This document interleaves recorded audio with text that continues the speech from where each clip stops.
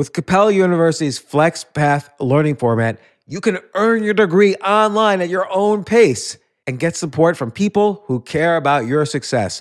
Imagine your future differently at capella.edu.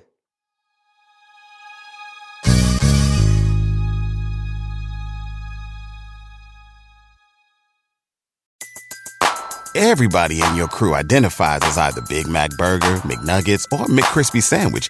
But you're the Filet-O-Fish Sandwich all day. That crispy fish, that savory tartar sauce, that melty cheese, that pillowy bun.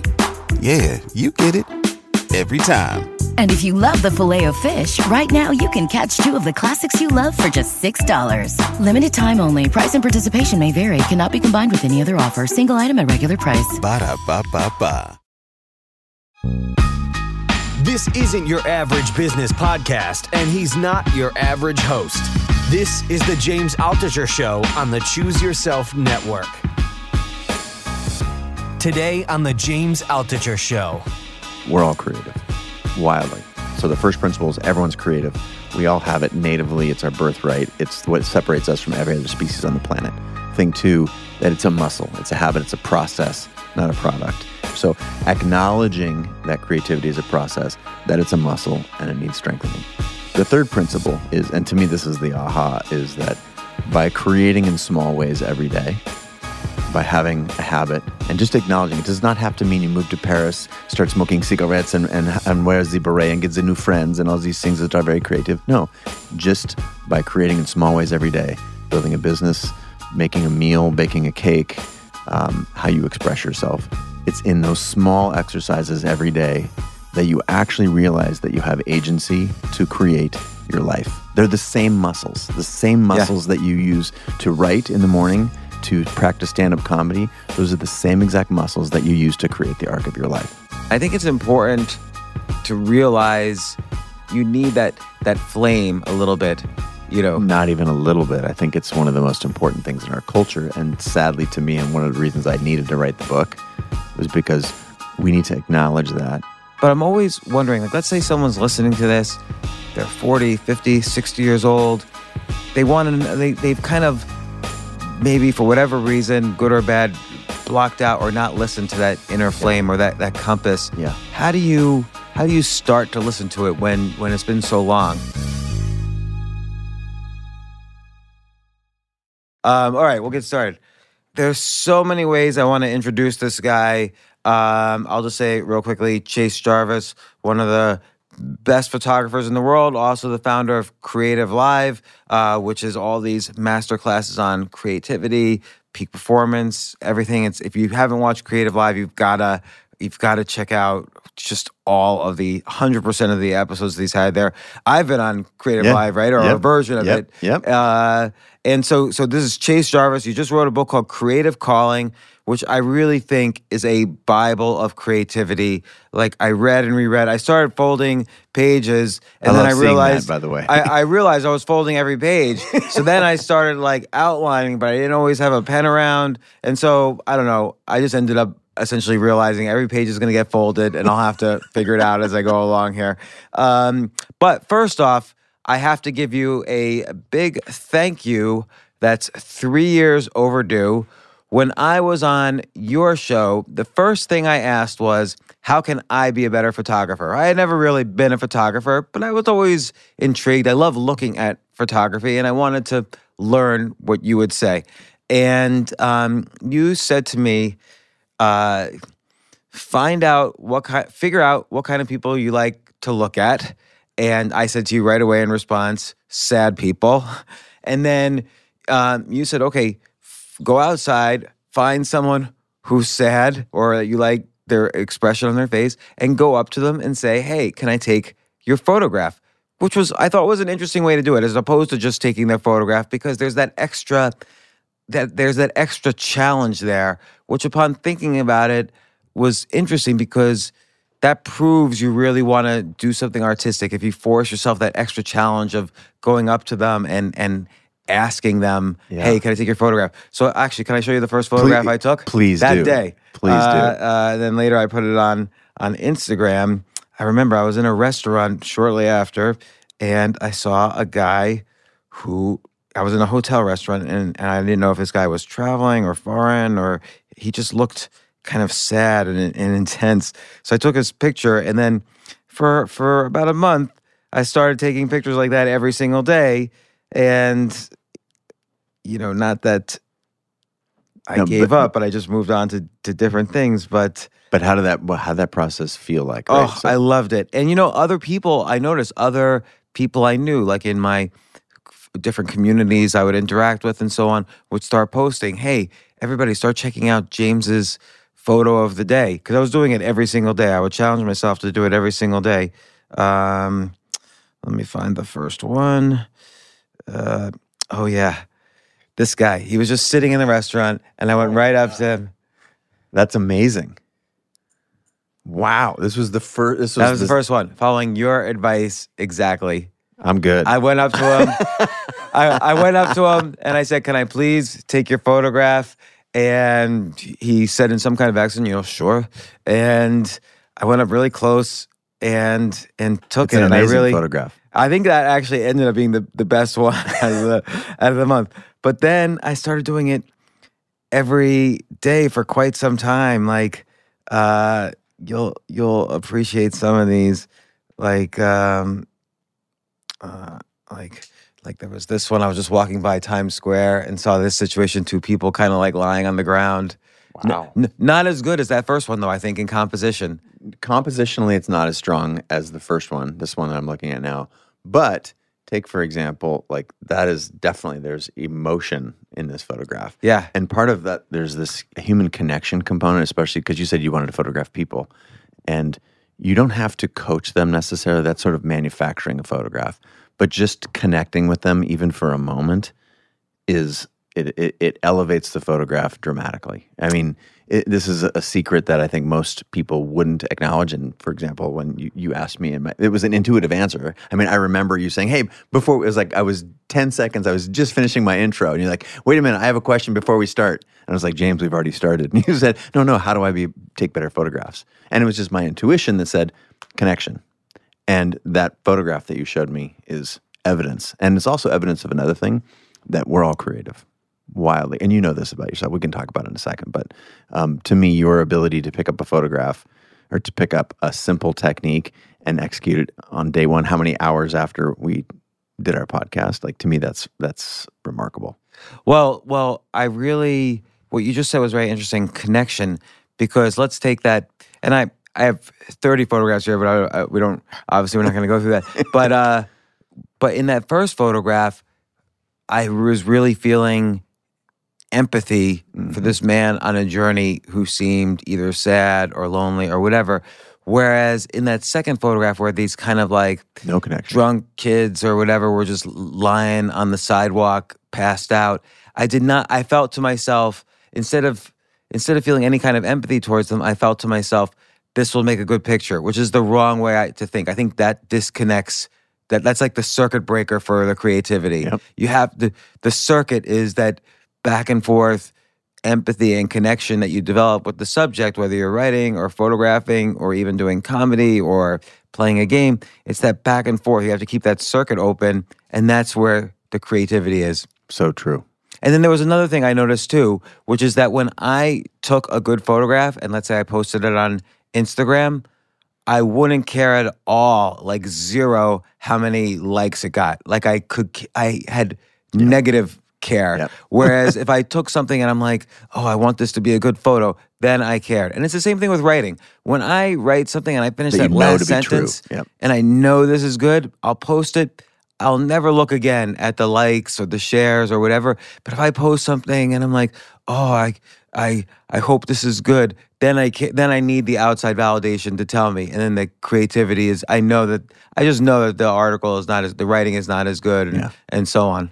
So true. And I think that we have these internal measures, and we also have judgment that we carry around with everything. And I think when you're in your purest element of creativity, you're not actually judging. You can't be judging and creative at the same time.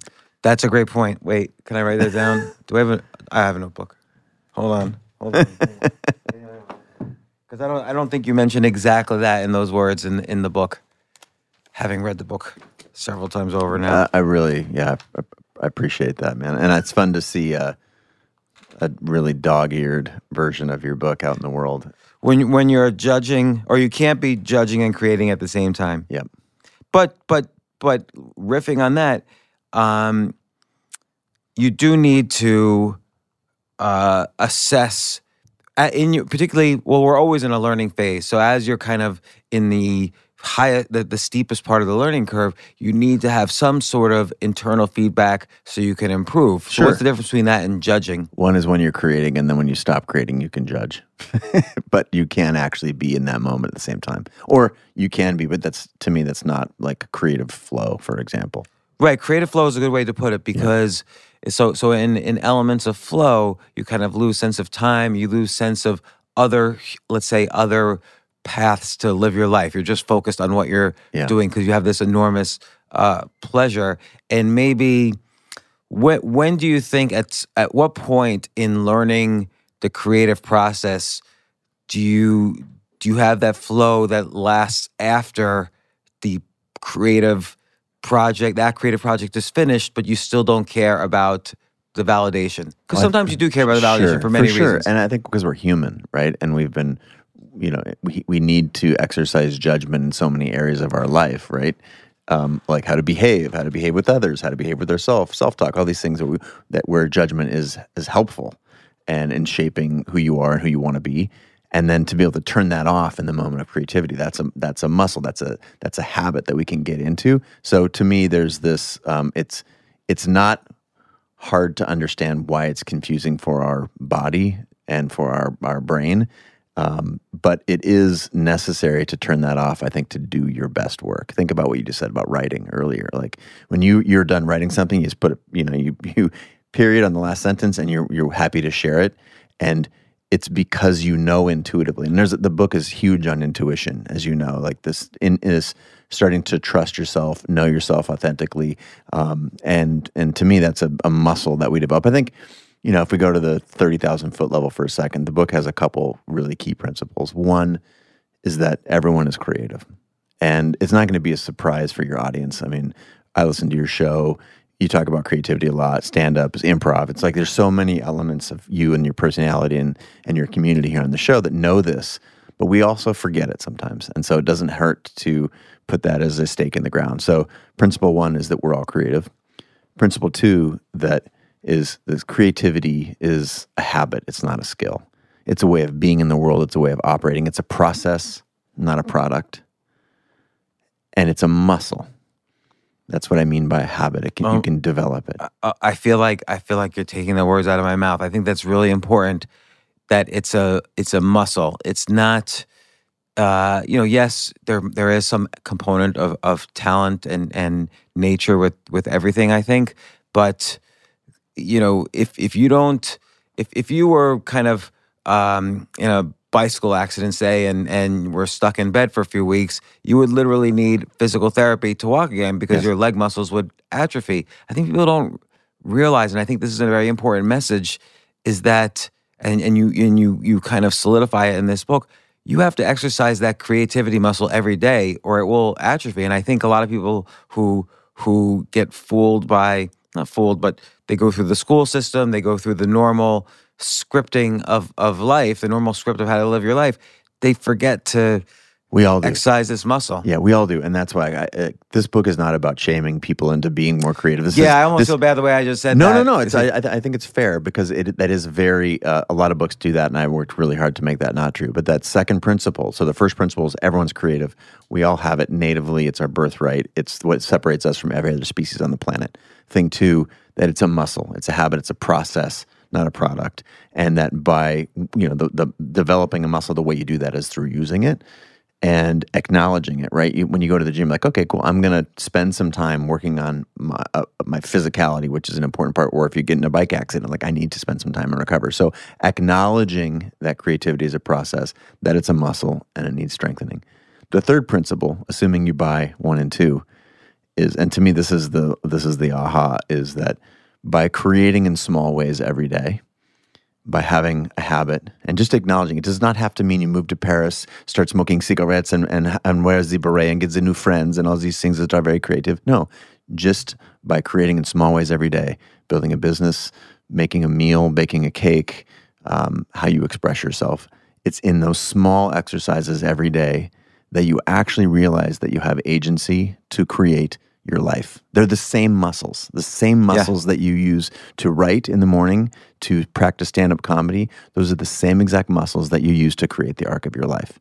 And to me, this was my 20-year synthesis of, oh my God, what creating in small ways, it helps me understand that I have agency in creating the biggest things, whether it's a book that takes many years to write or ultimately your life. So to me, those three principles, and we can dive into. There's plenty to uncork in each of those things, of course. We're going to unpack. But it just, to me, those are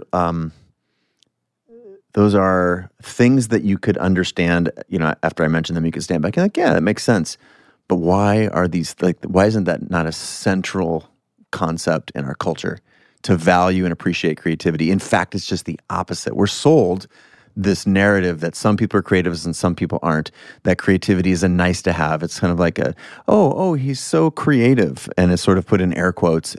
But the reality is, not only is creativity not naive, not only is creativity not just a nice to have, this is as fundamental as nutrition, as exercise.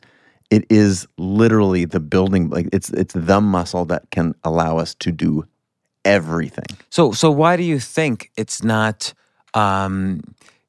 appreciated in our culture the way you just described? Because I think creativity was early on in culture was associated specifically and only with art. Art equaled creativity. What we understand now is that all these other processes, building a business, again, raising a family, these are all aspects where if you subscribe to the definition of creativity that I put forward in the book, which is just you're combining two things that used to not be together. You're putting them together in a way that's new and useful. And in pop culture, when we try and associate something, for example, creativity with just art, well, art to me, of course, I have my own view on art, and I think it powers the world, and it's incredibly empowering, inspiring, and shows us what's possible. But if you expand the definition of creativity to include, as I just did right there, it's basically everything. It's the building block of everything you know. To me, that all of a sudden gets really interesting, that the solutions to the biggest problems that the world will ever have and ever know, access to clean drinking water, humanitarian crises, all these have fundamentally some creativity required in order to create a solution. And even on just like a human personal level, like if you kind of step out of the box a little bit during each day and experiment with doing some creativity, I just think it leads to a happier, richer life. For sure. There's more depth there. And again, I don't want to get too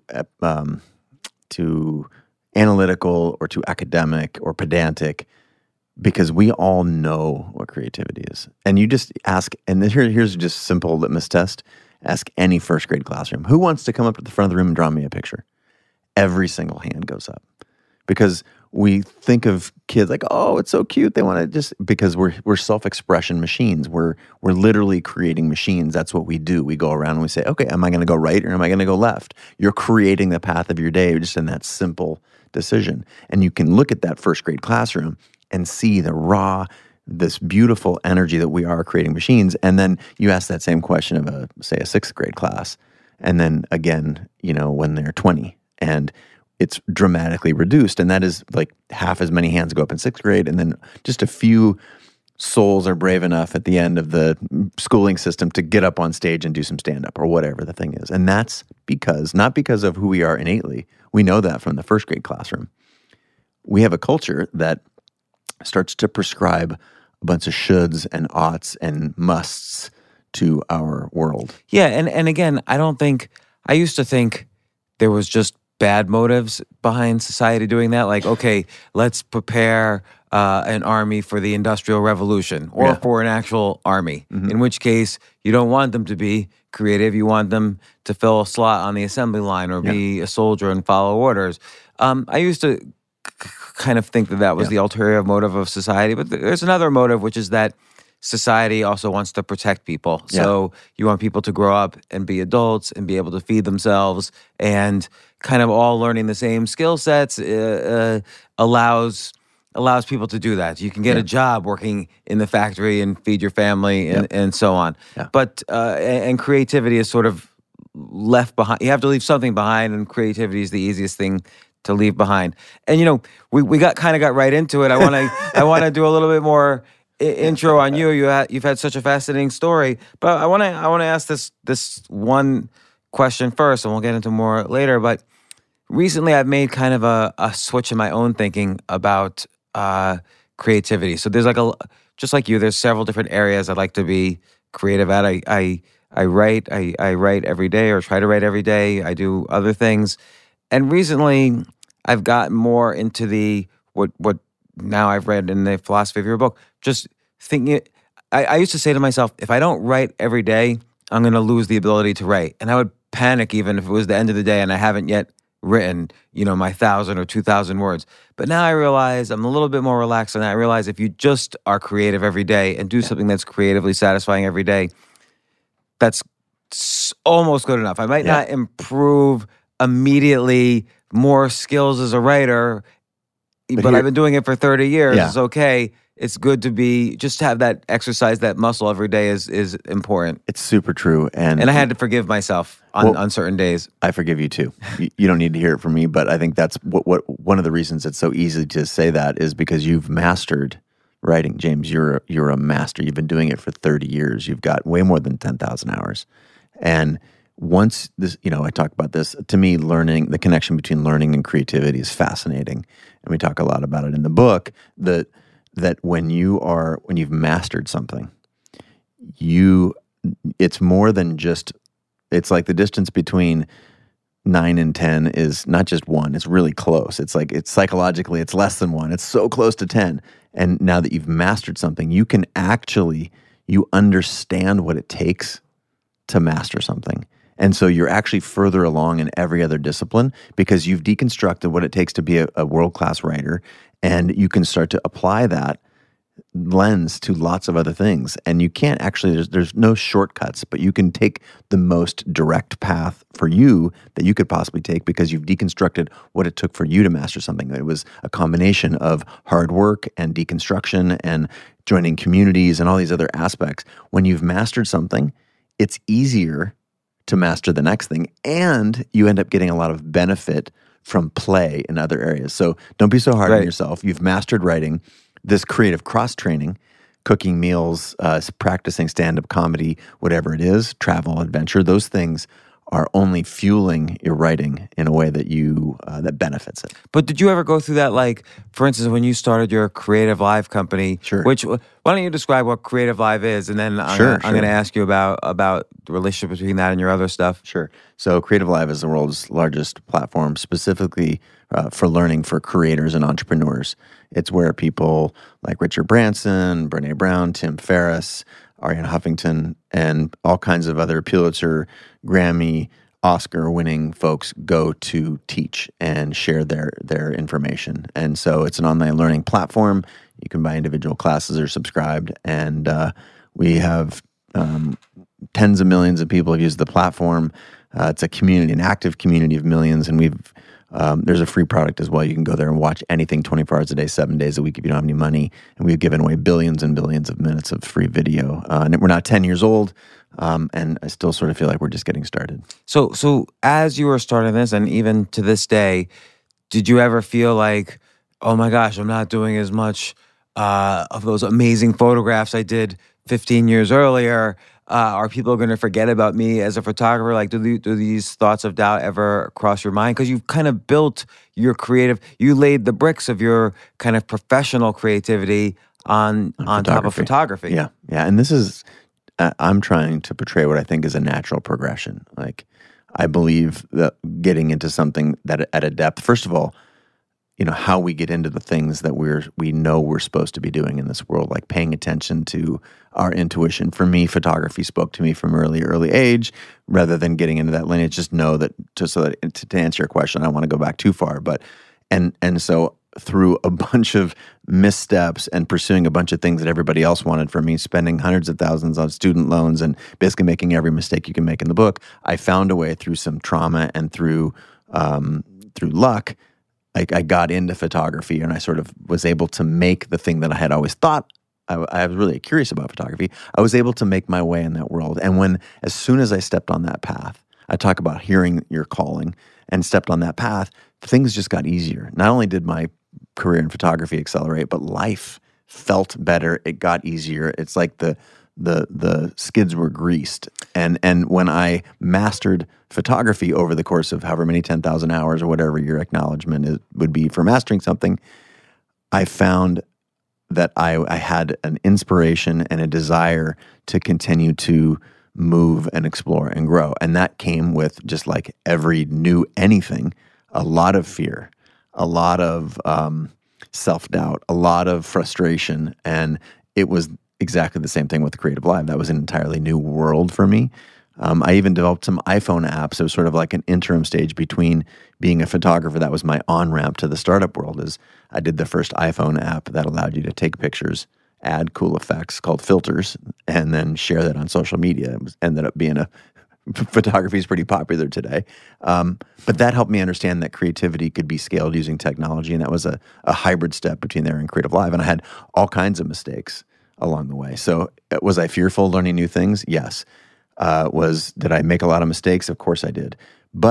And were you fearful of losing your connection to your roots in photography? To me, I never left photography. I just stopped doing it for Nike and Apple and a lot of the biggest brands in the world and hanging in galleries and stuff like that, because I really had, and I still feel this, I have a deep connection to photography. It underpins everything that I do. I'm a visual learner. I think photography is its own language, so I don't feel like I've left it, but I used everything that I learned in that universe to try and experiment and step into some of the new areas for which I was curious, inspired, and again, motivated to continue to try and have impact. While you were talking, like you kind of like touched your heart, like in terms of, when you were talking about when you started doing photography, you realized this was the right path for you. And then it's kind of that feeling of each step of the way where, I don't know how to describe it, like where the fire is lit and where it's not lit. So for instance, you started taking photographs, but then you got involved in another thing that you were interested in, which let's call it extreme sports or snowboarding, skateboarding, whatever. And that kind of fueled the fire more. So suddenly you combining these two things, you became very quickly to the top, the front of the line in terms of the best photographers of photographing these types of things. Yeah. And that was led completely, you called it intuition, but again, you were touching your heart. So some fire is lit that points you in that direction. And I'll give you a simple counterexample. I had and have an opportunity to do a TV show about something, and I had pitched it. I had gone through all the steps. Everybody was interested. Networks are interested. But I stopped for a second because I realized there's something wrong. Like I feel like there's something making me unhappy about the amount of work this is going to require for me, and why. And that normally wouldn't bother me, but why does it bother me? And I realized I had an ulterior motive. I simply wanted to do this to increase fame level, not that I loved it. Yeah. And so I've been kind of shifting direction since then. And I think it's important to realize, what is the reason you're making, what are the reasons you're making a certain decision? You're going down a certain path, and you need that flame a little bit, Not even a little bit. I think it's one of the most important things in our culture. And sadly to me, and one of the reasons I needed to write the book was because we need to acknowledge that and imagine it's not just you, James. Our entire culture is very busy for not always malevolent reasons. People have good reasons that they want you to do the thing that's safe and predictable and expected, and I call it beige. It's right down the middle. And two things are true. One, that is a lie. So the two things are true is one, that is a lie. It comes sometimes from bad motives, but usually because people actually care about you. And the people who don't want to see you take risks are your parents and your high school counselor and your teachers and your friends. And it's because they care about you. And putting yourself out there can be risky, all the other things that can go along with failure. We understand that. So first of all, that whole thing that you were just sold is a lie. Second of all, and to me, this is the part that I think is interesting, maybe, is that it's not safe. What they're telling you to do, they think they're coaching you to do the safe thing, but now is the riskiest time in human history to do the thing that has always been safe. Right. Because the world is changing so fast. If you don't have a love and a connection and a passion for what you're doing, you're going to be isolated. You're going to be lonely. You're going to be sick. And in a world where we do now have access to tools that we never had that would be free. We do have the democratization of a lot of the platforms. For example, you used to have to, be judged by gatekeepers, whether they're the gallerist or the movie producer or the publishing house, to decide if you could write a book or just express yourself.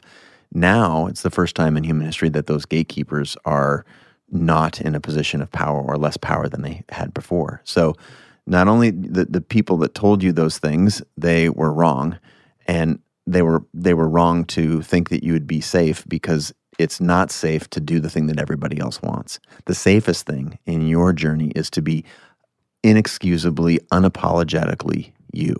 Right. Well, think about it from your own experience.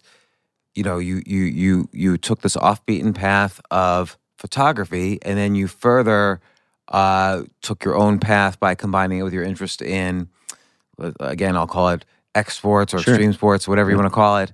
And it's that intersection that your passions took you that allowed you to sort of, comfortably develop the skills and become the best in that intersection. For sure. And I think that's very interesting, because then by following that inner flame and making turns several times along the way, because it's not, you didn't take the same path every photographer takes. Nope. You probably didn't take the same path every photographer who likes extreme sports takes. There's probably still was a few more turns that took you to your specific location where only you would live. Yep. And that's where you're able to find kind of the pot of gold. And not that you did it for monetary reasons, but that is how you monetize, is when you are able to take this passion and creativity and use this intuition or this flow or this flit, whatever you want to call it, to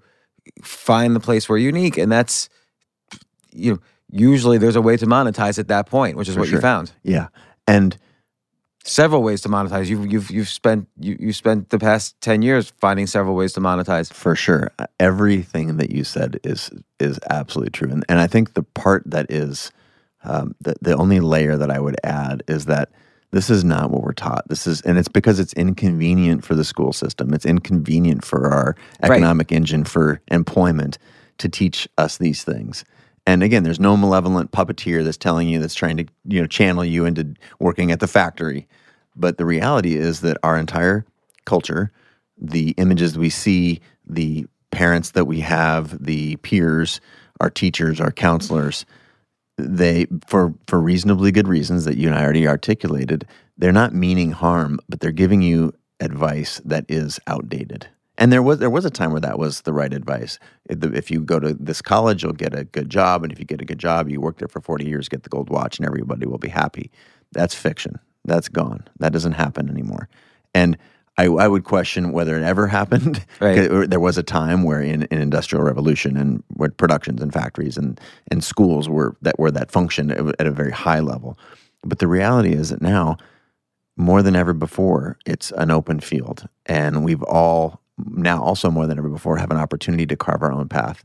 And what that requires is a whole new set of dialogues, internally and externally. My book's trying to be that external dialogue, And it hopes to be able to guide that internal dialogue, because the answers about should you pursue stand-up comedy, should I pursue photography, what part of photography would I do it, how would I do it, all those things are internal. Right. And think about it. Like, even asking those questions, you can't think your way to an answer.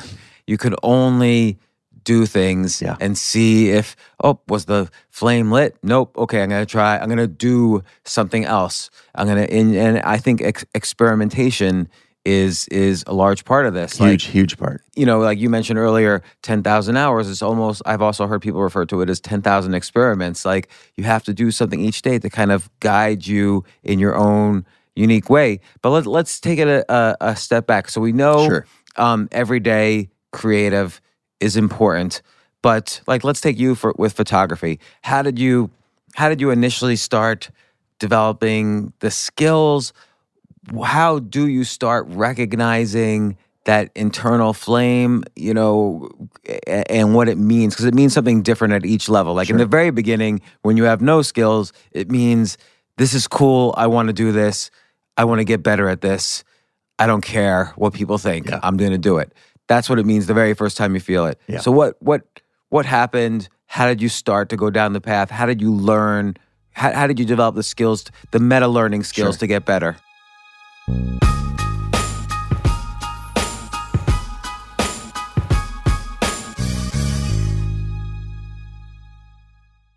Yes, it's totally true.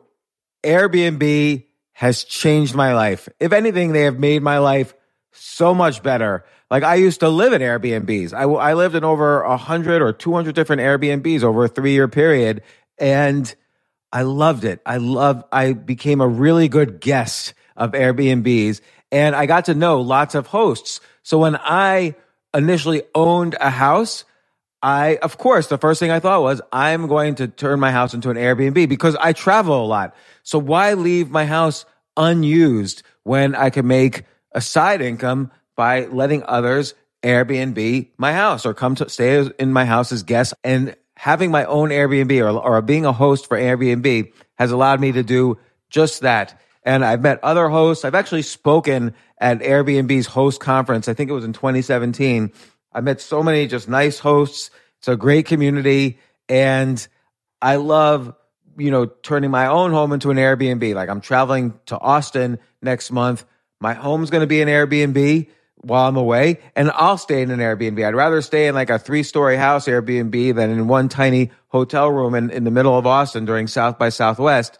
So listen, while you're away, your home could be an Airbnb. Many people host on Airbnb, but there are people who are just letting their house sit empty, who've never thought about it or didn't realize their space could be an Airbnb. Hosting can easily fit into your lifestyle and is a great way to earn some extra money. So if you have a home, but you're not always at home, then you have an Airbnb. Your home might be worth more than you think. Find out how much at airbnb.com/host.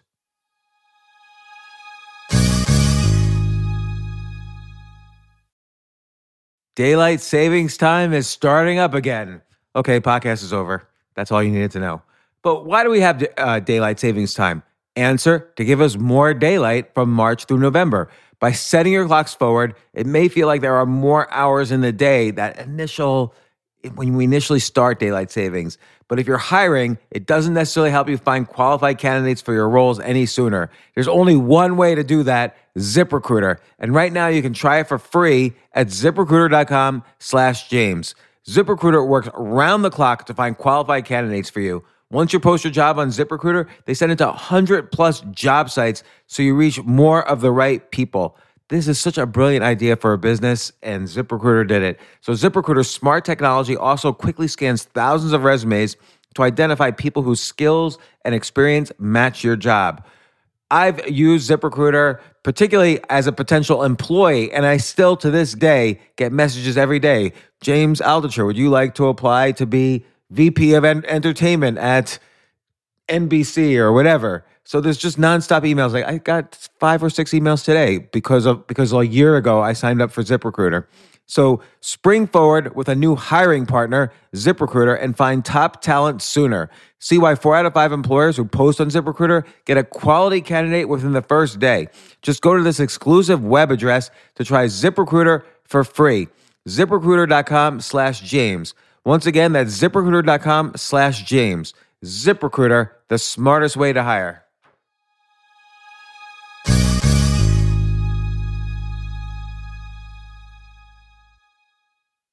Hey, listen, men's health is important. Men act all cocky and like they don't need anything. But the reality is, as you get older, there's some things you need. And it often feels like we're too busy to take care of our health problems. Like, I'd rather do anything than go to the doctor or the dentist or the pharmacy or whatever. But now you don't have to waste your time if you use Hims. Hims, H-I-M-S, Hims is changing men's healthcare by providing simple and convenient access to science-backed treatments for erectile dysfunction, hair loss, weight loss, and more. The entire process is 100% online, so you get a new routine of improving your overall health faster. Jay, you listening to all this? Yes, I definitely gonna use Hims from now Not on. that you need it. You're young and healthy. James, I'm 35. You're getting there. You might need it. Who knows? But if prescribed, your medication ships directly to you for free and in discreet packaging. No insurance is needed. You can manage your plan on the Hims app, track progress, and learn more about your conditions and how to treat them from leading medical experts. Start your free online visit today at hims.com/James. Could you imagine that? There's a whole section just with my name on it. hims.com/James. That's how much I am representative of the kind of person who needs Hims. That's HIMS.com/James for your personalized treatment options. HIMS.com/James. Prescriptions require an online consultation with a healthcare provider who will determine if appropriate. Restrictions apply. See HIMS.com/James for details and important safety information. Subscription required. Price varies based on product and subscription plan.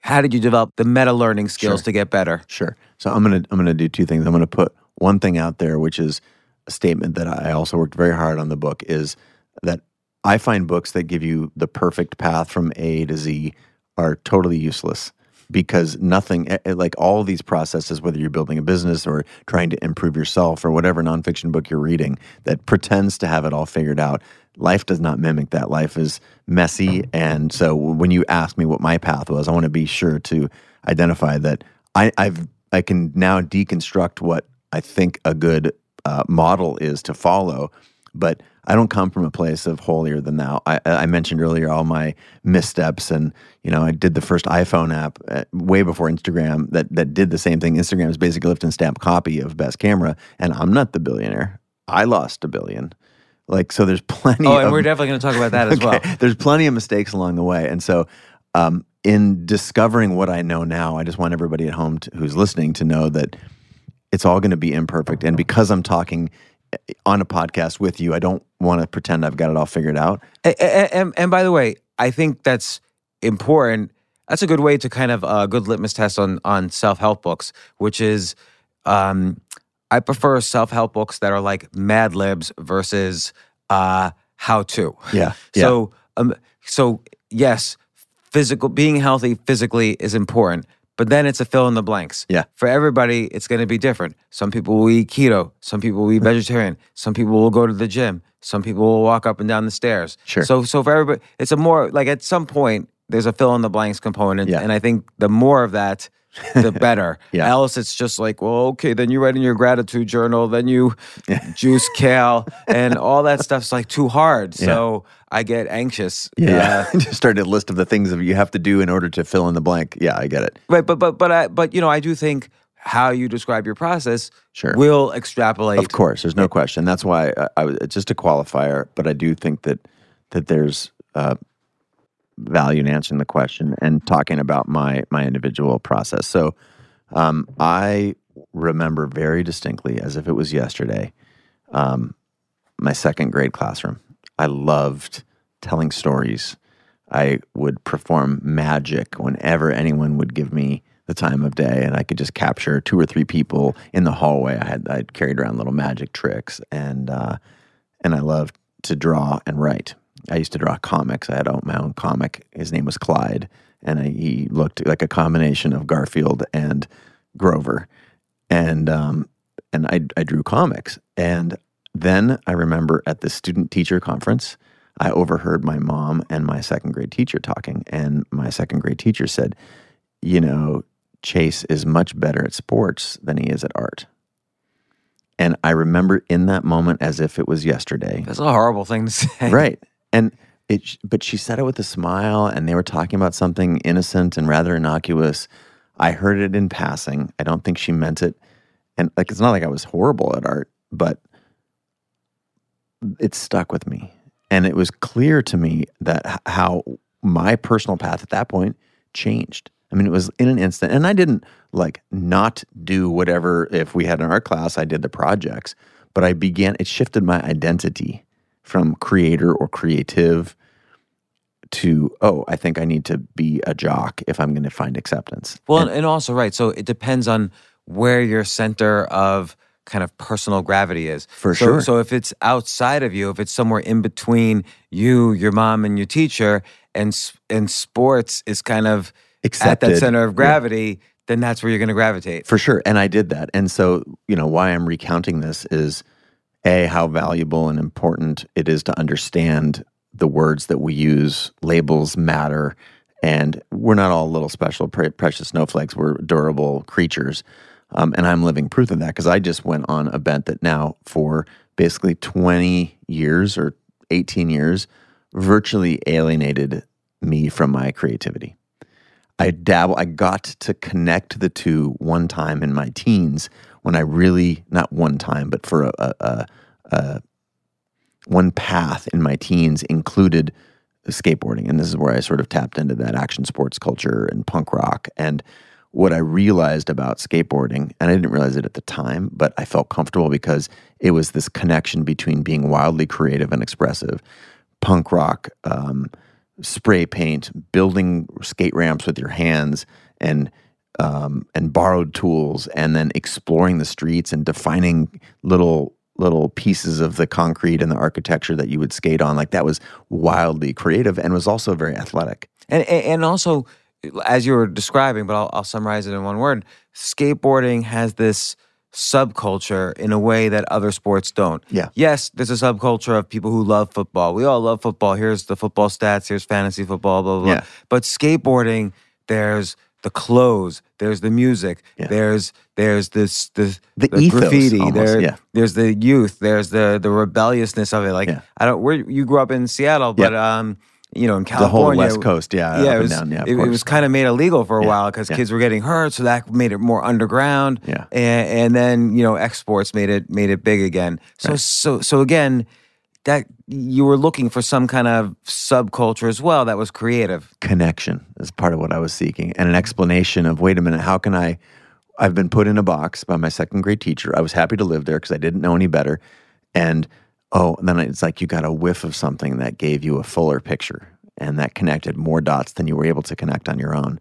And while I tapped into that, again, as soon as it got to being able to go to college on a soccer scholarship, that's, skate scene sort of goes away. It's never completely gone because it's a part of you. Yeah. And it was for me, but my point here is it put me on a really long detour away from my creativity, almost denying it in favor of where I was getting social and cultural acceptance. And I went to college on a soccer scholarship at one of the top soccer schools in the country, and I was on the Olympic development team. It happened to be a year where there weren't an Olympics, so I didn't get to do that part of it, but I was just rewarded, and I was good enough to be able to make my way in that area. And then something really horrible happened, which is my grandfather dropped dead of a heart attack. No foreseen, didn't have ailing health, and just boom, here one day, gone. And both he and my father had been hobbyist photographers. And while I was doing those things, skateboarding and playing soccer and football, the things that I was getting some connection and or some acceptance for, I remember being motivated and inspired by that this is a moment that will never happen again. It wasn't that it was about me or my friends. It was just I understood the language of photography as this a moment in time, and there was a whole narrative in a single moment, a thousandth of a second. And when he died, something happened. And it was in that grief and in that moment, I think I was sort of cracked open enough to just take a beat, even at 20, 21 years old, and evaluate my life, just even for a moment. And these large moments in life, the birth of a child, the death of a friend or a family member, some trauma that you may have experienced yourself, they can cause us to reflect. And I think they're very, very useful. And yet I wish we didn't have to. I wish we were able to be more in tune with ourselves on a regular basis, such that you could get this from a road trip or a Vipassana or some nice way to stumble into this information. But for me, I was cracked wide open, and that, the cracking open of the heart, it helps you understand things about yourself. So it was there just long enough for me to acknowledge that I was denying what I now know is a very important part of myself, which is my creative self. So that kicked me into pursuing photography. I was given his cameras. I was willed his cameras. I'd been basically creative curious, photographically inspired because I'd been on the other side of the camera and was attracted to it. And then had got a little bit of money from his passing and his cameras. And I got a 14-stop plane ticket to Europe with my then girlfriend, now wife, right on the backside of graduating college. Ate beans and tuna fish and lived out of a backpack for 6 months and taught myself how to take pictures. And when you say taught yourself, like obviously you because you're going to so many places and you were on the move. You didn't sign up for the School of Photography and here's courses Monday, Wednesday, and Friday with this professor. Like what did you do? You just took pictures, and how would you do kind of the deliberate learning that as Anders Ericsson calls it, like who was giving you feedback on the pictures so that you could then learn and then you repeat and so on? So my two biggest inputs were one, comparing my work to the work of others. And in Europe, I remember standing in front of hundreds of magazine stands and looking at the work of the photographers that I admired that lined those pages of those art books and magazines and saying, wow, my stuff is really, it's a far cry from this. And at the same time, sharing it with my then girlfriend, now wife, Kate. And because it was of us or she and I or her or a moment that we'd shared together, there was an emotional connection. So I got, sort of both the technical understanding of literally comparing my work to the work of people who were much further along in the process than I was, and still getting some emotional validation that images were more than technical. They weren't about megapixels and dynamic range and perfect composition, that there was some language, some emotion that actually was arguably maybe as important or more important than the technical aspects. So two things to unpack there. One is mentorship is fine, but virtual mentorship also is fine. In fact, in some cases is better because you could have thousands of virtual mentors, and those were the people taking those photographs in those magazines. Yeah. This was internet before the internet was the magazine stand for me. No, I this is I'm assuming this is mid 90s. That was kind of I think the peak of magazine culture, all these indie but very, high production magazines, they were beautifully produced. You're nailing it. Was out there. It was kind of the movement from zines to actual magazines. So zines was in the 80s, early 90s, but then they became glossy magazines in the mid 90s. You're nailing the cultural arc there. And those, both my wife and the unadulterated, non-judgmental emotional connection that reviewing my photos with her created, and then the technical aspect, that combination was powerful. And I used to literally, so this was back in film, so I would take a picture and I would literally write it down. Frame 1, f8, a 2/50th of a second, St. Peter's Basilica, cloudy day. And then when I got the film developed, I would look at the picture, here's frame 1, and then I would look at the exposure and okay, was this good? Did I nail it? Or what was I learning? And so two things are true. One, how painful that was. And I understand if I skipped one frame, all of my information would be off. And two, What does that mean if you skip one frame? well, if I didn't understand. write down, if I forgot to write down one particular exposure, then the rest of my, if I skipped one, then I wouldn't have accurate information to then, because you develop your film like sometimes weeks later, and I would not be able to learn effectively if I didn't capture the right information and be able to look at, oh, this was a terrible picture. It was really underexposed. And then I go to look at my notes. If I hadn't taken the right notes or put them in the right spot, then I wouldn't be able to learn from that experience. So it was very slow and painful, very analog way of learning. But that documentation is really critical. Super critical. So like for instance, in I'll just say it as an analogy, but in stand-up comedy, you have to take video of your performances. Yep. Because there might be a time where I think, man, I did great, but then I'll watch the video and I'll see, oh, for some reason I'm hunched forward a little more than I should be. It looks like I'm a little nervous, and now nobody seemed to pick up on that. But the audience, just like with photography, the audience is an X-ray machine. They know what's going on behind the scenes, and they would just react better if my shoulders weren't hunched. Yeah. Now, but the other thing I noticed in what you said is you would get feedback, or you would see if these photographs would elicit an emotional reaction from Kate, which implies you have to have someone around you. You're not going to be defensive. You're going to trust. Yeah. Like if she said, I don't feel it, you probably, I don't know what happened, but my guess is you didn't argue with her. No, you're like, that's what I was looking for. I was like, because there is someone that trust you talked about. And in the book, I really framed this in community. You didn't say like, but Kate, this is just the exact same as the other photograph that you did like. What's the difference? And she would be like, I don't know. It just doesn't feel the same. You wouldn't get into down that rabbit hole? No, because she is someone who's wickedly creative in her own expressional ways, and I valued her opinion. I was really looking for that unadulterated, unfiltered, like, how does this feel like when you just pick it up or connect with it? And it was the combination of, again, that technical, but that emotional, to realize that there's a relationship between them, that sometimes you carry in a lot of emotional baggage, both good and bad, to looking at a picture or experiencing some art, and just helped me understand that it was more complex than just technique. And I think this is a really important point.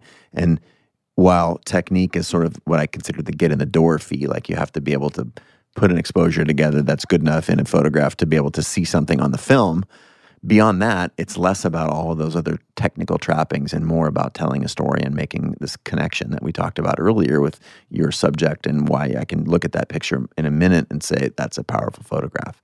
So these two areas of feedback that I have, and the fact that it was very slow going, and then there was also a pain point involved. Like in order to develop the film, we were it sounds luxurious because we were, quote, traveling in Europe, but we were literally eating cans of beans. And there were days where I literally would not eat in order to, in 3 days from now, when we were in Budapest, to be able to develop film.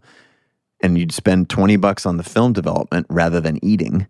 And I recognize that there's a certain amount of privilege to be able to say and do that. And there are people who don't actually have food. But for me, that was my little universe. And I would trade food for the ability to learn. And right now, if you don't care, if you don't give any cares about photography, you'd say, who would ever do that? This goes back to the earlier point we were talking about. When you're doing the things that feel good to you, where you're creatively curious or you're finding an outlet for your expression, that this doesn't seem like a big trade-off. It doesn't seem like a big deal, or where learning gets really easy for you because you're doing something that feels good and resonates internally. To me, all of these things are starting to dovetail. For me, you asked the question, like, what was it like to learn photography or to teach yourself? To me, this is the paradigm that we all are on in some way, shape, or form when we learn anything. There's a little bit of curiosity. You pull on the thread, you learn a few things, you get inspired, or you learn a few things. I didn't like this. I used to be an oil painter, too freaking slow. I hated the waiting for the paints to dry. There's lots of stuff so I only did that for a little while, and then you talked about your zigzag path, and I got back on the path of photography. And whether it's photography or cooking or building businesses, I can look at a lens through this lens now and look backwards and connect the dots that this is the learning process. And why aren't we taught that it's imperfect and nonlinear and exploratory, and that you are going to make mistakes along the way. Because if we were framed it like that, we would be A, much more willing to learn, and B, probably much more open to it. So there's a couple things I want to ask there. One is when you're first starting anything that A, you're passionate about, and B, is worth doing, it's 100% chance you're going to suck badly at the beginning. I have a 'Cause chapter in there otherwise called everybody- Permission to Suck. Yeah. Yeah, right. You say embrace the suck in this. But there's also part of the reason many people keep going, I think part of the reason why I kept going in writing is there's this bias called the Dunning-Kruger effect, which you tend to think you're better than you are at the thing you love. Yeah.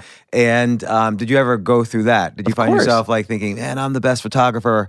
And I thought I was pretty good by the time of 6 months of traveling with my grandfather's camera and developing film, every 2-3 weeks. And, and then you come back to you have your an camera area, equipment, you're all where cool. and you come back to an area where you have more, like a little bit more resources than I had when I was on the road in Europe, like access to libraries and more books around photography and technique and importantly, like how to figure out how to make some money doing this thing. And you start to realize that all these other factors are factors that I had been ignoring. And this is like life, right? The more, it's like a language. You feel like you can communicate, and then you realize, oh, there's lots of different tenses to these verbs. Like every layer of the onion you peel Right. back, it's like there's a whole nother world of learning. Well, that happened to me with photography. And part of how I think something is something that you love is that either excites you or frustrates you. And there can be a little tinge of frustration in the excitement, even if you love it. But there are also times you're like, okay, I'm completely done. I do not need to spend another minute learning to cook or painting with oils or whatever. I'm fed up. I'm good. But for me, when I got back from that trip, realized, as you said, the Denning whatever effect. Oh my God, I really actually suck. Like I need to keep doing this. But I have energy and I see aptitude and opportunity, and it brings me joy. And attuning to these characteristics in not only our creative lives, but our lives in general, like to me, that's where the best stuff is. And I think you used the word joy. I think overall joy is more important than, let's say, this kind of constant happiness. So, for instance, if I'm watching my favorite TV show, I'll be constantly happy, and then at the end of it, I'll just have spent 300 hours watching my favorite TV show with nothing much to show for it. But like if you're trying to get good at something that's difficult, there's going to be a lot of points of feeling horrible because you realize, like, you're looking at these photos in the magazines, and then you're looking at your own photos. There's at some point, every now and then, you're going to say, "Oh my gosh, I am horrible. I'm never going to be this good. Right. I'm disappointed in myself. This is not worth it. I'm not happy." Because it can't be all joy. It can't be all fun, or else you wouldn't try to get better. For sure. And this is also where you cited my wife, Kate, on this earlier, but that's why community is so important. And having the right community. For sure, not just any community, and finding a community where you both are welcomed and feel welcome. And there are two sorts of community I talk about in the book. One is the communities that you tap into that exist out in the world, and another is a community that you start to build around your very own work. And to me, like, you tap into other communities. I use my own examples to what we've already talked about, the photography community and the action sports community, and then there is a community of people who were action sports photographers. So there's all kinds of communities and sub-communities for you to tap into and learn and get validation or support or criticism or all those things. And all that is very, very, very useful when there's that gap that you recognize between where you are and where you want to be. And you can get both encouragement and feedback and all those things from those communities that exist. And then there's also the work and the community that you start to build there's the community that you start to build around your work. And at first, it is just a community of two, myself and my wife, Kate, when we're backpacking. We didn't have any other audience. There were no other friends and no internet. I wasn't showing it to the random strangers on the street. And then that community, when I got back, expanded to include my parents and my friends and et cetera, et cetera, et cetera. And you start building a community around your work. And this community doesn't have to be millions of people. We can reference Kevin Kelly's article, 1,000 True Fans. If you have 1,000 fans in your corner, you can basically make a living and a life doing what you love. It doesn't mean you have to have millions of followers on Instagram. What if you're a blacksmith in Jackson Hole, Wyoming? Your community of people who appreciate your work maybe is the 12 restaurateurs who you take care of their knives. Whatever the size community, it's not about that. But having a community to reduce all this last 90 seconds into how important community is to growth, to connection, and to our creativity. And so and just to also reiterate what you said earlier, I think every path is different. Like my entrance into writing, for instance, is different than your entrance into photography. For sure. There might be some intersection in terms of sacrifice because you're about to embark on spending a lot of hours on something. There's got to be some sacrifice in exchange. But my reasons for starting were very different, and from continuing were very different. I think also that's related to, doesn't matter what age you are. Like, you could have started this journey today. Yeah. You could start this journey. You mentioned someone who's 63 years old who starts their creative journey. Yeah. I don't think, there's that saying, the best time to start a new creative endeavor is 10 years ago and today. Yeah. And I think that's really important to note. And again, as part of this Mad Libs approach to creativity. But, one thing about community, though, that I'm curious about, when you start entering into the community of photographers, or if you're any creative and you start entering into the community of the creatives, there's a danger point there too, which is you don't necessarily have the ability to judge if this particular group of creatives is good community for you or not. You're not entering just a community, you're entering a hierarchy. We're tribal animals ranked from alpha to omega. And so if you think to yourself, oh, well, I should be, if this guy's getting published his photographs in this magazine, I should be. And, there's a little bit of competition. Not everyone has your best interest at heart. And I could be telling my own story, but I have a feeling I'm telling every creative story. You got to just be careful when you enter into any hierarchy. There's a ranking, and not everybody wants you to immediately be the alpha. For sure. And to me, the barometer there, the litmus is, how does it make you feel? I think that's really important. And connection and inspiration and a little grit.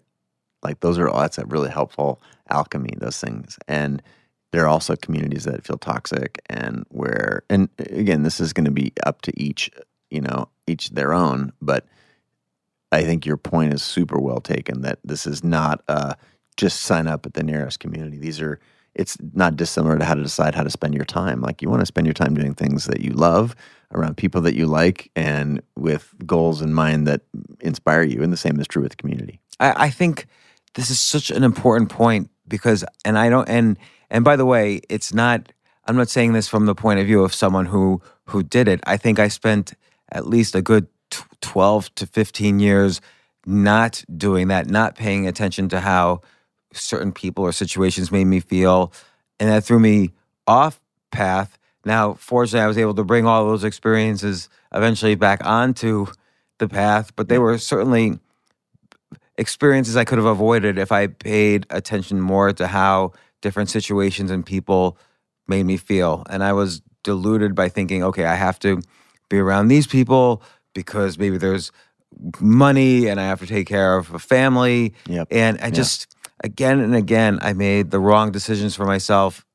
And it's and the fault is not, the fault really boils down to not paying attention to how certain people made me feel or certain situations. And it's not their fault. It's my fault that I didn't pay more attention to this. But I don't beat yourself up, because we're taught culture that that the answers are out there, and it's very external, and you get validated, and you fit into tribes and all those other things. And I think that's part of being awake enough to hear what we're supposed to be doing in our lives, is a similar level of woke to how does something make us feel. And the reality is, the science is pretty clear. Rational cognition relative to sort of intuition. Like rational is really slow and loaded with biases and all these things that we basically over-index and give it too much credit. And yet, when you have a feeling about somebody, sometimes you get proved wrong. But like it doesn't matter. It's not really a matter of right or wrong. Is this person good or bad? It's just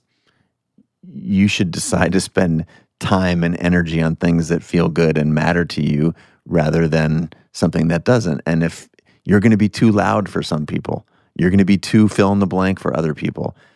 The challenge is understanding that those just then aren't your people and start to find who are your people and what can you do to trust that intuition. To me, that's, there's a handful of metaphors in the book, some, conceptual and others really like right on the nose. And two that come to mind are listening to this calling. And it's not always some trumpet that's 10 feet in front of you. It's a whisper, and that whisper's inside of you. And it doesn't look or feel like a map, because a map shows you, I'm here and I'm going to follow this path and I'm going to end up here. It's way more a compass. And a compass is just an arrow that gets you in a direction, right? I can't stand it. Like, you're using all the words I use. It is a compass, and the compass is determined. Oh, you step in this direction, you feel it. You step in this direction, you don't feel it. I think for me, it was very hard to learn that compass. Yeah. Now I feel a little bit more aware of it. Yeah. But that was a big difficulty of mine, and that's that balance of, am I going for validation? Am I going for money? Am I going for internal improvement and skill acquisition and joy?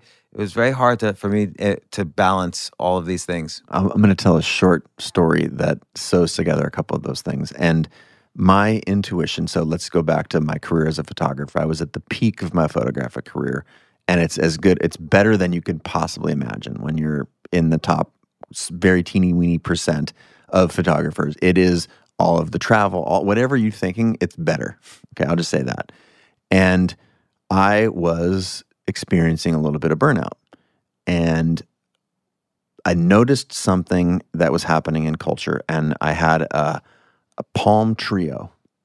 And the Palm Trio, the newest one, was shipped with a camera. It had a little camera. It was 0.3 megapixels. You really couldn't, if you took a picture with the thing, you could barely, the resolution on the screen and ultimately the camera was so bad you could sometimes not actually even be aware of what you took a picture of. It just like a fuzzy thing.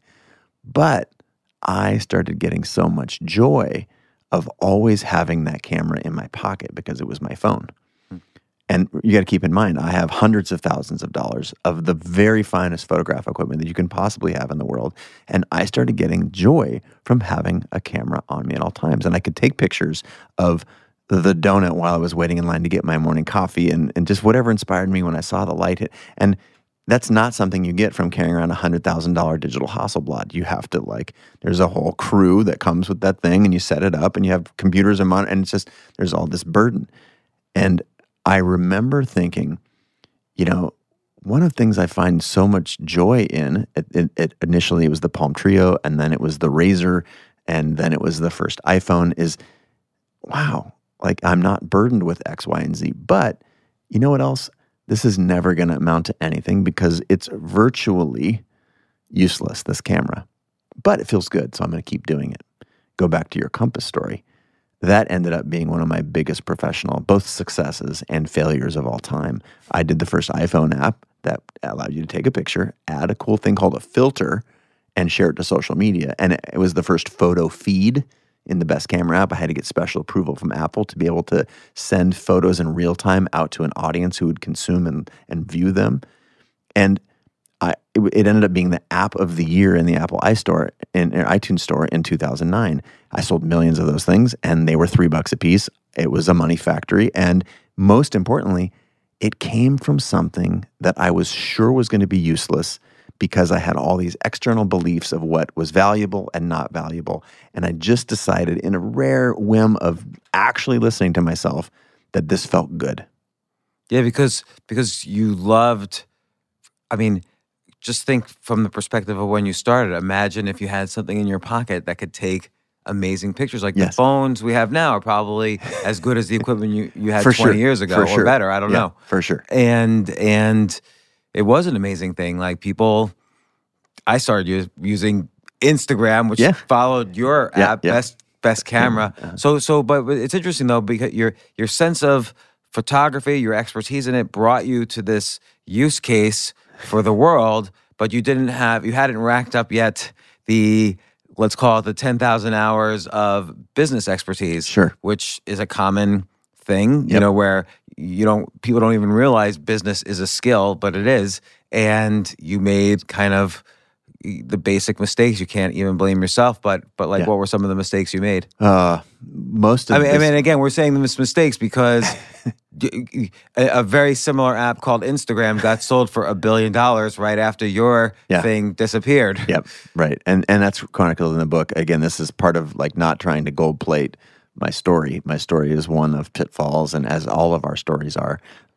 But yeah, the mistakes that I ultimately made, I don't even think I could have foreseen them because they were around very technical contract elements about when you were trying to write a contract today that was going to see what future versions of the software were going to have to be like. And so because software changes so much, you can't realize that in 2 years, I'm going to want to be able to follow and like my friends. Because it's just, you don't have it, you can't really see around the corner. Social networks hadn't matured at that point. So I don't throw myself on a bus too hard. And I think that's part of, I definitely did make some very fundamental mistakes. Like I gave my, even though contractually I owned the IP, I had hired a developer, and the software, I didn't have a copy of it on my own servers. The software lived on their servers. I used their Apple iTunes account to publish the thing to the store, so I didn't actually get the metrics. I got a check from them after they received a check from Apple. There's a bunch of little technical things that led to my demise, and for that I'm both not a billionaire and disappointed. But also, like, that's a learning experience that I was then able to leverage into Creative Live because I learned a ton from that. But Right. the reason I went down this path or the story was this thing that I thought was it couldn't amount to anything, and yet I was obviously deeply intrigued at the intersection of creativity and technology and convenience, and it was the intersection of all these things that I loved, especially relative to what I had grown reasonably bored with despite being at the top of my profession. And I just pursued it anyway because it felt good. It was the compass that said, when I did this, I felt better. I remember intellectualizing that, nothing can really come of this. And yet, it was arguably one of my biggest professional successes to sort of be a pioneer in mobile photography. So it seems like there's several critical things. One is finding where your compass is pointing, building up the basic skills, which you discuss a lot in the book, like how you can do that, like, find the photographers you admire. Sure, deconstruct their work, yeah. Find the things you like to photograph. The very question you asked me when we first met, what do I like to look at? That's probably what I would like to photograph. Giving yourself kind of increasing challenges for you going into extreme action sports scenarios where nobody else will go taking those photographs. Yep. You go to the place least crowded, that's where you're going to be the best as you develop these skills. And then, seeing where it takes you. But I'm always intrigued, and then, again, finding the community of people you can learn from and benefit from. But I'm always wondering, like, let's say someone's listening to this, they're 40, 50, 60 years old. They've kind of, maybe for whatever reason, good or bad, blocked out or not listened to that inner flame or that compass. Yeah. How do you start to listen to it when it's been so long? Right. First of all, you're not alone. That's the thing that you need to know, is that there are more people that are like you than are not like you, that denied this part of themselves or that eschewed it because it was not practical. And I'm here to tell you that creativity is the most practical lever that you have in your life. Again, it can unlock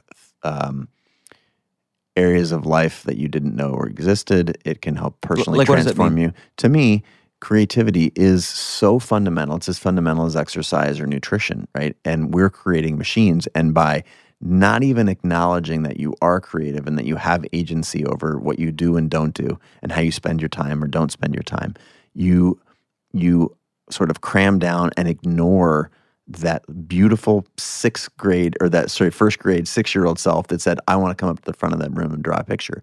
And it's not just that you suppress it and nothing happens.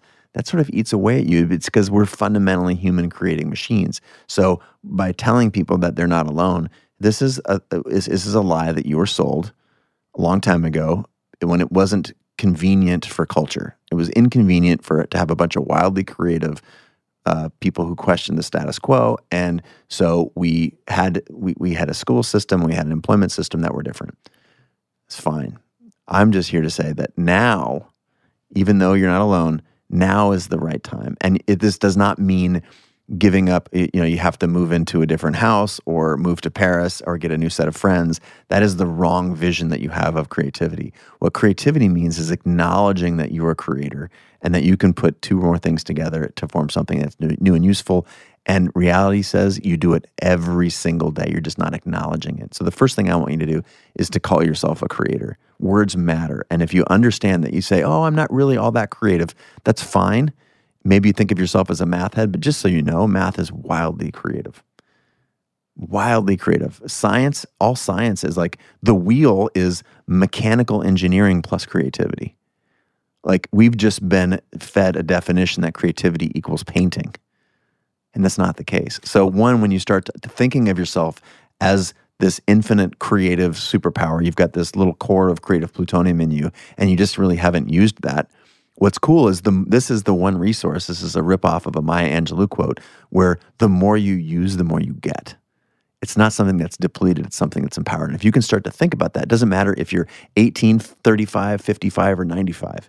Like acknowledging and putting that creative muscle to work becomes effective today. The first time you do it a second time, you've seen a benefit from creativity, even if you took a step backwards, because you're exercising the muscle that ultimately will shape your life. So and this goes along with what you say throughout the book, which is daily, and you really cement this at the end, but daily creativity, doing something that you consider creative, more creative than your normal output, doing something every single day that's creative. What would be, if someone, again, is just clueless on where the compass is pointing them, they want to know, they're listening to it, they want to know, what are some things they can try? What are let's call them experiments. What are some experiments or ways to think about experiments, depending on how abstract we want to get, that someone can do today? Sure. So I would actually bet that I'm gonna go on a limb and say 90% of the people listening right now have taken a photograph with their phone in the past 24, maybe 48 hours.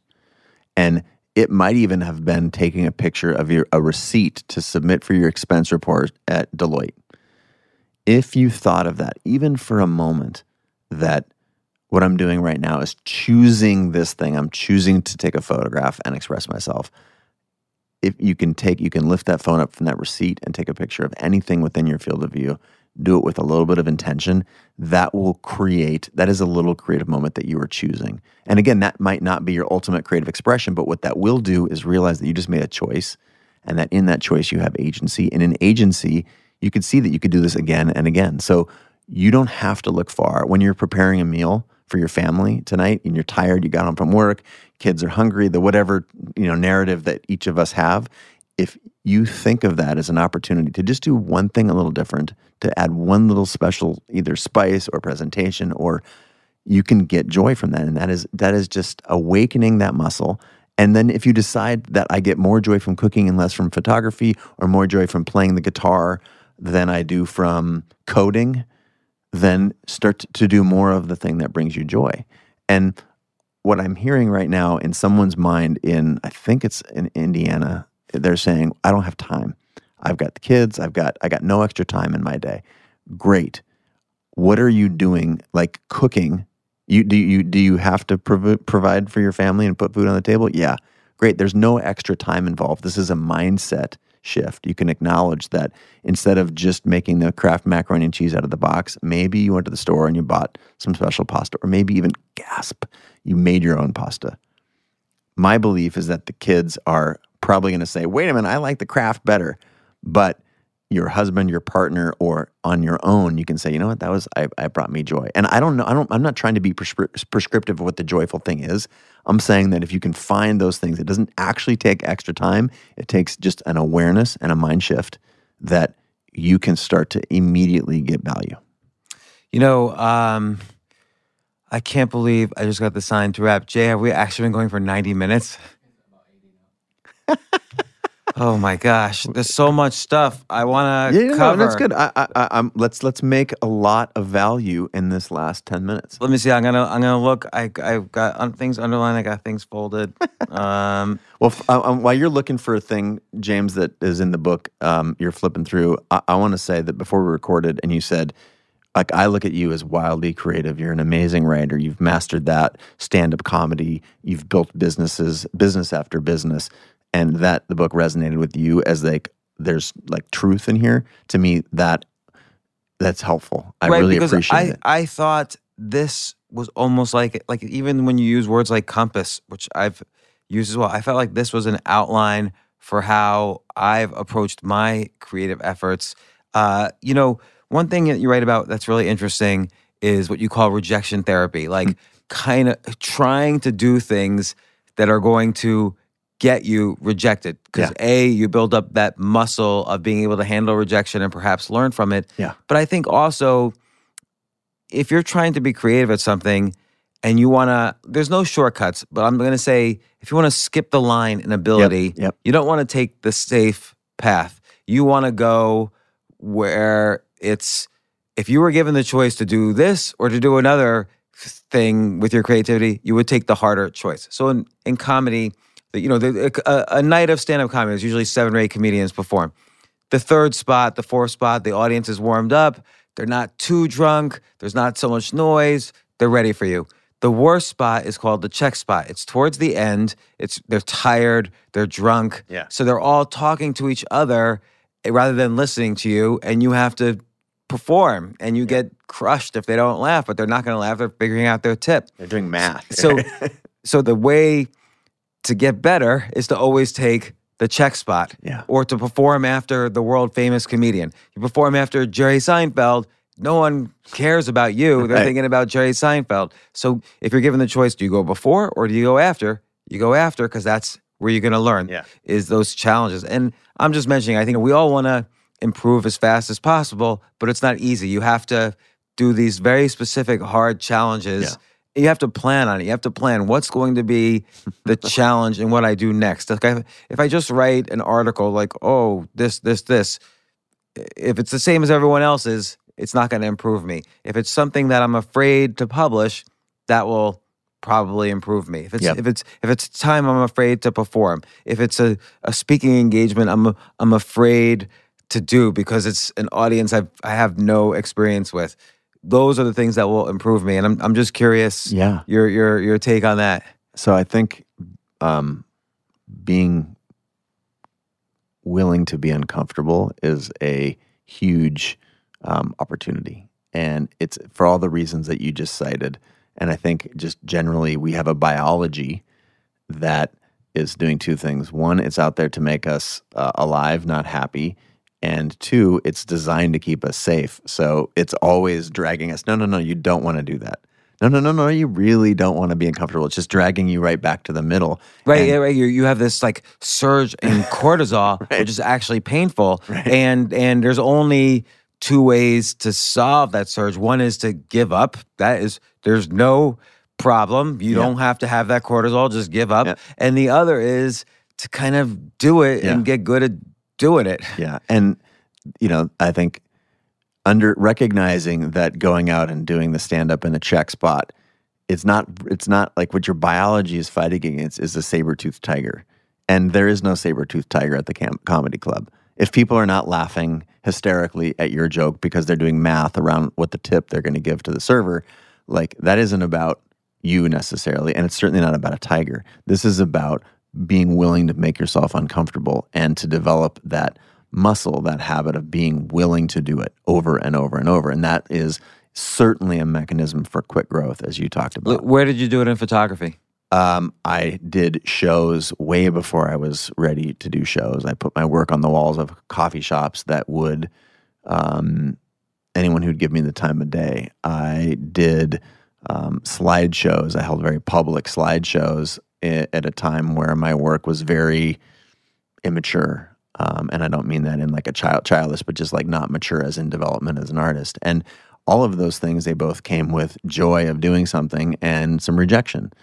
And, there's countless examples in my past. I think, part of what I tell a story in the book about a guy named Jia Zhang, and he's written a book, and he had a very, really, really cool angle at this, was he found rejection professionally after a series of just crushing defeats at his startup, and set out to cultivate what he calls rejection therapy. And the book chronicles this little story. And he goes, I forget how many days in a row, it's maybe 100 days of rejection. I think that might have been his chronicle of it. And he does things like he tries to get rejected every day. And it gets so absurd that people are saying yes to the most absurd things that he can possibly make up, of which he asked a cop if he could drive the cop car. And the cop said yes. He asked Krispy Kreme donuts. He's like, I really like the donuts here, but it is the Olympics right now. And I was wondering, could you make me the 5 Olympic ring donuts in the right colors? And the person was like, went and got the manager, and they did it.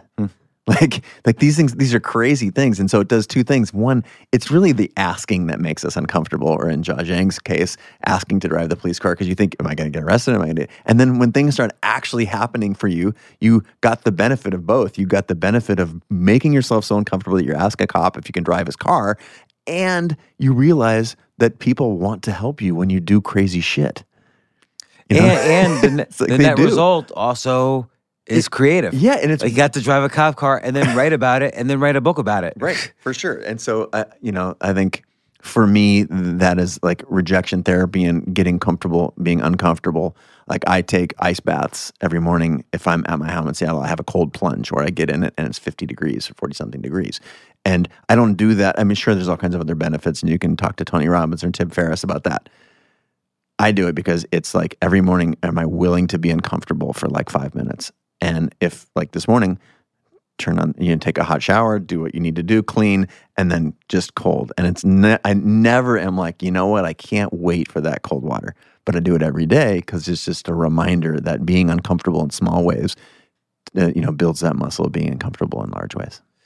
So, Chase, I feel like we could talk for hundreds of hours about this. This is like the kind of understanding the DNA of creativity and learning, and this compass that we discussed is like, I'm obsessed with this topic, mostly because I think I ignored it for so many years, and I was just so miserable. James, we during all that time. have. We all have. And that's like, I don't want anyone to feel bad for a second. I mean, we all can look in our past and say, oh man, we effed up here and here and here and here.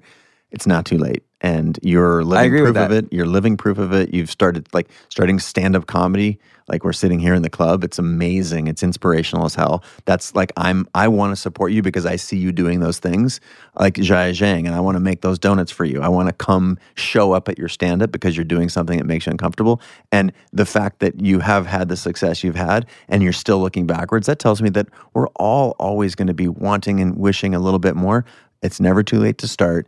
And the only thing you can do wrong is to deny that that's a part of you, and you're not denying it. So fist bump, and thank you for being a huge inspiration to me, man. Well, thank you, Chase, for coming on the show. And the book is Creative Calling by Chase Jarvis. The subtitle, Establish a Daily Practice, Infuse Your World with Meaning, and Succeed in Work and Life. Again, the book is Creative Calling. I think this is like a Bible. I do think it's like a blueprint to creativity. And thanks for writing it, and thanks for coming on the show. It's a treat, man. Thanks for having me.